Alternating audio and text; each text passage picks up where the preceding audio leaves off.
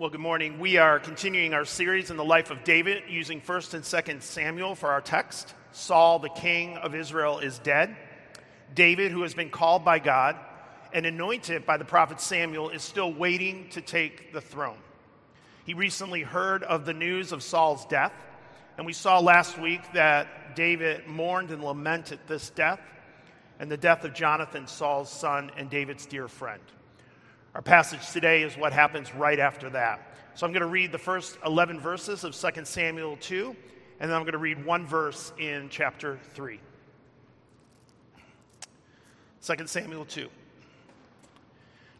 After this, David inquired of the Lord, "Shall I go up into the cities of Judah?" And the Lord said to him, "Go up." David said, "To which shall I go up?" And he said, "To Hebron." So David went up there, and his two wives also, Ahinoam of Jezreel, and Abigail, the widow of Nabal of Carmel. And David brought up his men who were with him, everyone with his household, and they lived in the towns of Hebron. And the men of Judah came, and there they anointed David king over the house of Judah. When it was told David it was the men of Jabesh Gilead who buried Saul, David sent messengers to the men of Jabesh Gilead and said to them, "May you be blessed by the Lord, because you showed this loyalty to Saul your Lord and buried him. Now may the Lord show steadfast love and faithfulness to you, and I will do good to you because you have done this thing. Now therefore let your hands be strong and be valiant, for Saul your Lord is dead, and the house of Judah has anointed me king over them." But Abner, the son of Ner, commander of Saul's army, took Ishbosheth, the son of Saul, and brought him over to Mahanaim. And he made him king over Gilead and the Ashurites and Jezreel and Ephraim and Benjamin and all Israel. Ishbosheth, Saul's son, was 40 years old when he began to reign over Israel, and he reigned 2 years. But the house of Judah followed David. And at the time that David was king in Hebron over the house of Judah was 7 years and 6 months. And now chapter 3, verse 1. There was a long war between the house of Saul and the house of David. And David grew stronger and stronger, while the house of Saul became weaker and weaker. This is God's word, and it's given to us for our good. Let me pray for us. Father, we thank you for your word. We thank you for your spirit. We thank you that you are present right now, and I pray that you will meet us wherever we are today. For some of us in this room, we're tired, we're anxious, we're angry, we're overwhelmed. For some of us, we're numb, we're apathetic, we're just coasting along. And for some of us, we are in a joyful state in a time that things are good. Wherever we are, however we feel right now, thank you that you know that, you love us, and you speak to us. May you do that through your servant and through this passage we look at today. In your name, amen. So about 10 years ago now, I read the story I Am Legend because someone recommended it to me, and I was really glad that they did. I Am Legend is a post-apocalyptic horror story, and it's pretty awesome. And I got to let you know that if you only know the name I Am Legend based on the Will Smith movie, you're missing out. The book is way better. So I was reading this book, and I was getting to what I actually thought was the end of the story, and I was surprised at how much I had left in the book. I remember feeling like the author was winding down, and yet I still had a lot to read. So I got to the next chapter, and I began being really confused.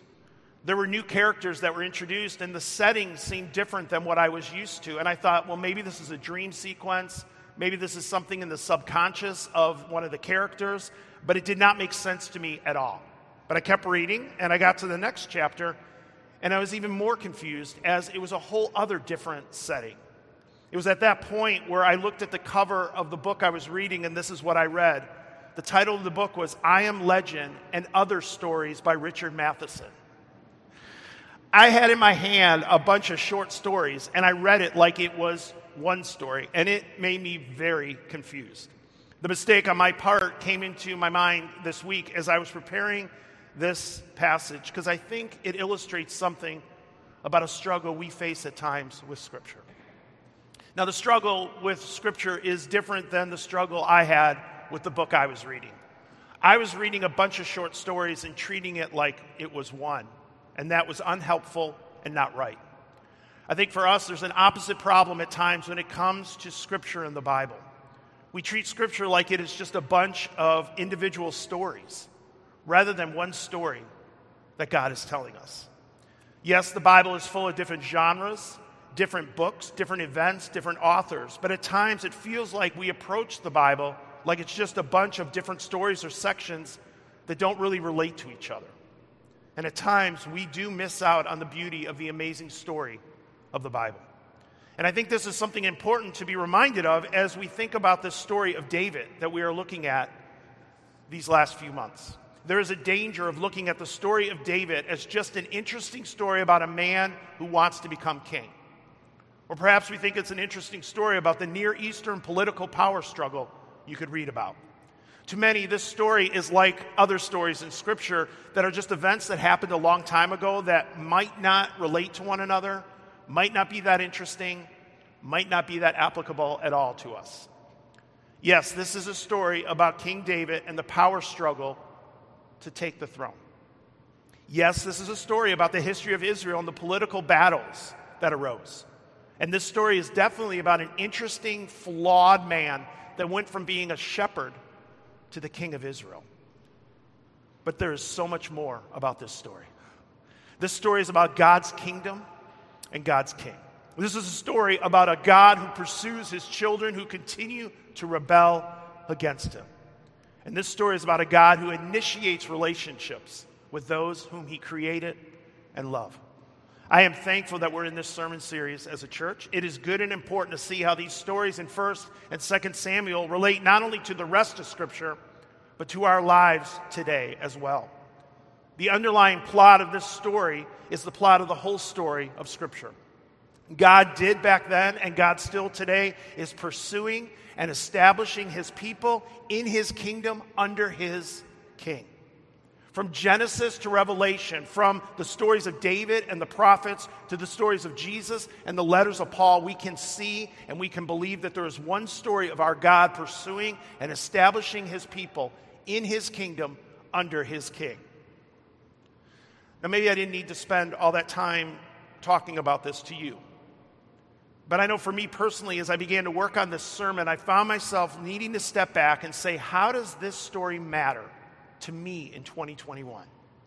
How does this story that we as a church are talking about these few weeks matter to us today? Well, I believe it matters because just like God is working in David's life here, he is working in our lives. And what is important to remember is the theme of this whole sermon series, that we have the hope of a throne that is unshaken. So our passage today begins with the words, "after this." If you have other translations before you, you might see it translated "in the course of time" or "sometime later." At this point, as I've already said, David has just learned that Saul is dead. The king who had been pursuing David, who had wanted David dead, who was preventing David from taking the throne that had been promised to David, was gone. And what is going to happen next? Well, we see that David has to wait. David doesn't get what he is promised by God. As a teenager, the prophet Samuel anointed David as king, but now many, many years have passed. David has been on the run. He's been hunted down in the wilderness by Saul, and probably this lasted for about a decade. And he has built up a following, and he strategically is ready to move into the public stage of being a king. And now that Saul is dead, David is ready, and yet he still has to wait. In fact, it'll be at least another 7.5 years before what was promised to David comes to fruition. David had to wait a long time, and he knows and understands that as a follower of God in his kingdom, we are at times called to wait. David knows and believes that we are called to wait on the Lord with our lives. In fact, he sings about this theme over and over again in the Psalms. You could find them. Waiting on the Lord is a part of what it means to follow God. And David is not alone in this waiting. We see a lot of examples in Scripture of women and men who have to wait. Abraham, Sarah waited a long time for the child to be born that God had promised them. Joseph in his life was put into prison for a crime he did not commit, and he sat in that prison cell and waited for years. Moses was in the wilderness for 40 years waiting for God to let them into the promised land like he had promised. Many of you know what it is like to wait. Some of you, I know, have been in a waiting period for some time now, and it is very hard. Some of you, I know, are just holding on barely right now, thinking, I can't make it another year like this. The truth of our life is that God's timing and our timing don't always match up, and it is hard. And I got to tell you that I, in the beginning of this week, began writing out some examples of waiting to use for you as an application in this sermon. I began to think of the different ways that I know of you and I know of me that we are waiting in our lives. But the truth of the matter is, we once again find ourselves in the news and in our city, the pain of life as we wait for justice and for peace and for the end of violence. The death of a 13-year-old boy, Adam Toledo, is deeply troubling, and it is hard to deal with. It seems like every week we're being reminded that the kingdom of peace and hope that has been promised to us from our God is not here yet. And it seems like every week in our city and in our country, women and men, boys and girls are being killed. And families mourn. And accusations and blame arise. And excuses are debated online, all the while another family is mourning and crying out, "Oh Lord, how long? How long?" And then we have another mass shooting in our country. And we need to ask, how long, oh Lord? We are waiting again and again for peace and for justice and for death to stop. And it is hard to wait for these things because it doesn't seem like they're ever going to end. It is hard to not just grow numb.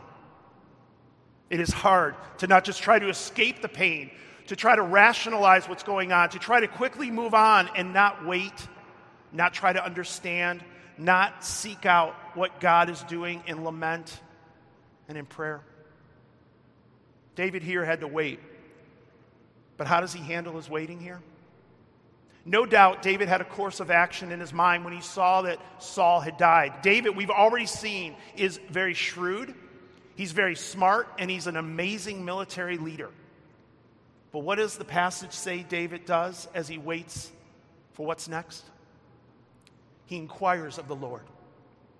He goes to the Lord. He seeks direction from God. He waits for what is God's plan and what is God's way and when is it going to happen. And so God sends him to Hebron, to this great city of Judah. This is a place in Scripture that has great importance for the people of God. Much happened in the history of the people of God in Hebron. You could read about it in the Old Testament, including the fact that Abraham, Sarah, Isaac, Rebekah, Jacob, and Leah, all of them were buried in Hebron. This is a hallowed ground. It's a fitting place to have a new beginning. This is a great site to launch God's kingdom rule through David over the people that call Abraham their father. And verse 4 says, the men of Judah came and anointed David king over the house of Judah. For the first time in our story, David is chosen visibly and acknowledged as king by these people in Hebron. Samuel, in a private ceremony, anointed David king many years ago, but now the house of Judah formally recognizes his kingship. And this is significant. But it is only one of the 12 tribes that acknowledge this. This is a great moment in David's life, but it is only Judah in the south, not the 11 tribes in the north, that are acknowledging David as a king. As I've already said, it'll take another 7.5 years for the whole nation to acknowledge David as king. Often God's kingdom and God's plan has small, unexpected beginnings. Often God's plan and God's kingdom is not flashy or dynamic, but simple and slow-moving. As our gospel reading reminded us today, the kingdom of God is often like a small mustard seed, insignificant, hidden, and yet it grows larger than the other plants around. It scares me and it concerns me how often Christianity is promoted as something of power and significance. It concerns me how often the value of success and recognition are the marks of what it means that God is approving of us that God's accepting of us, that we're doing right. It scares me how for some it feels like having a place at the table politically, socially, and culturally is the highest important value to be a Christian. It seems like people expect God's way and God's kingdom to be flashy and powerful and influential. And yes, God does move sometimes in very powerful, big ways. But often it starts small and seemingly very insignificant. Our passage today, David is recognized as king, but by only one small tribe, Judah. This doesn't seem too flashy, but God is starting his kingdom here. And we need to celebrate the simple and small ways we get to live out God's kingdom. You caring for your neighbors, you providing meals for people here at this church that have a need, or people in your community that have a need, is kingdom work. You praying for our church, for your family, for your friends, for your coworkers, for those that you don't get along with. That is kingdom work. You taking the time to learn and to listen about others and their pain and hurt, even if you don't fully understand or can't relate to their pain, but you listen and you learn, is kingdom work. You lamenting and mourning all the ways that we haven't seen the pain and the hurt of our brothers and sisters is kingdom work. And when we repent and when we acknowledge the ways that we have played a part of the pain and the struggles, that too is kingdom work. It is hard work at times to see and believe the small, insignificant things we do matter greatly for God's kingdom. And I'm thankful we get to do this together. We need each other to promote God's kingdom because waiting is hard. We need each other to promote God's kingdom because it often seems like it's slow and insignificant, and we want to give up because things don't seem to change quick enough for us. Don't give up. But we need each other as well because if we are trying to live out God's kingdom, there will be opposition. In our passage today, David shows some grace and humility to some of Saul's men, and he makes his first claim to a tribe in the north to let them bow to him. And right away what happens is opposition of David's kingship comes by a man named Abner, who was the former commander of Saul's army. I really wish I had the time to go through the chapter 2 and chapter 3 soap opera of what's going on here. I'd encourage you this week to read up on these 2 chapters. This Abner, he's a piece of work for sure. But for the sake of time, what I will say is the verse that I read for us in chapter 3 is a good summary of what's going on in this section in 2 Samuel. There was a long war between the house of Saul and the house of David. There was and there will always be tension between the kingdom of God and the kingdom of man. There is still a long war going on today between God's kingdom values and the world's kingdom values. And honestly, we get tired and we get frustrated by the conflict we see and we feel. It is understandable, especially even this week, to wonder, God, if you are in control, why does this keep happening in our city and in our nation? God, if you are in charge, if you are at the center of all things, why is there so much pain and death and suffering? God, if you are in charge, why is there such a tension between what you say your kingdom is all about, peace and justice and love, and what the world looks like, hatred and injustice and violence? And we must continue to lament this. And we must wait and cry out to the Lord and ask him, what are you doing? And what can I do?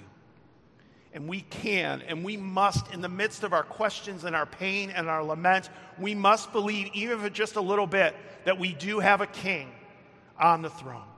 And we have a kingdom that we get to live in and promote.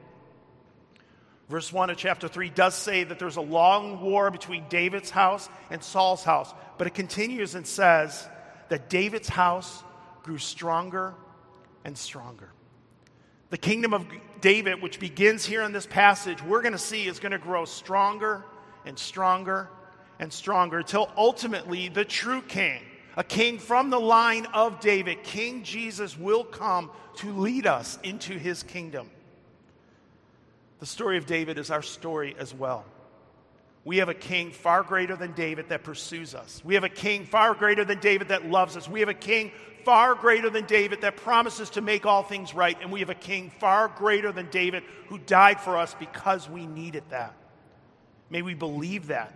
May we live as daughters of the king, even in the brokenness of our city and the world, and know that though we can't see it, though we can't believe it, though we don't feel it, there is a throne that is unshaken. And that is Jesus on the throne, and he is reigning now. May we believe that and long for the day when he comes back to make all things right. Let us pray. Father, we do long for you to make things right. We pray for those families in our nation and in our city that are mourning right now. We pray for those in this room that are hurting right now. Lord, we long for you to come and make things right. And until you do, may we have faith to believe that you are in control and that you love us and that you give us what we need. Lord, let us be honest with you with our pain and our questions and our doubts. But let us also be honest with the fact that we need you as our King. And we need to believe in you coming again to make things right. Come, Lord Jesus, come. In your name, amen.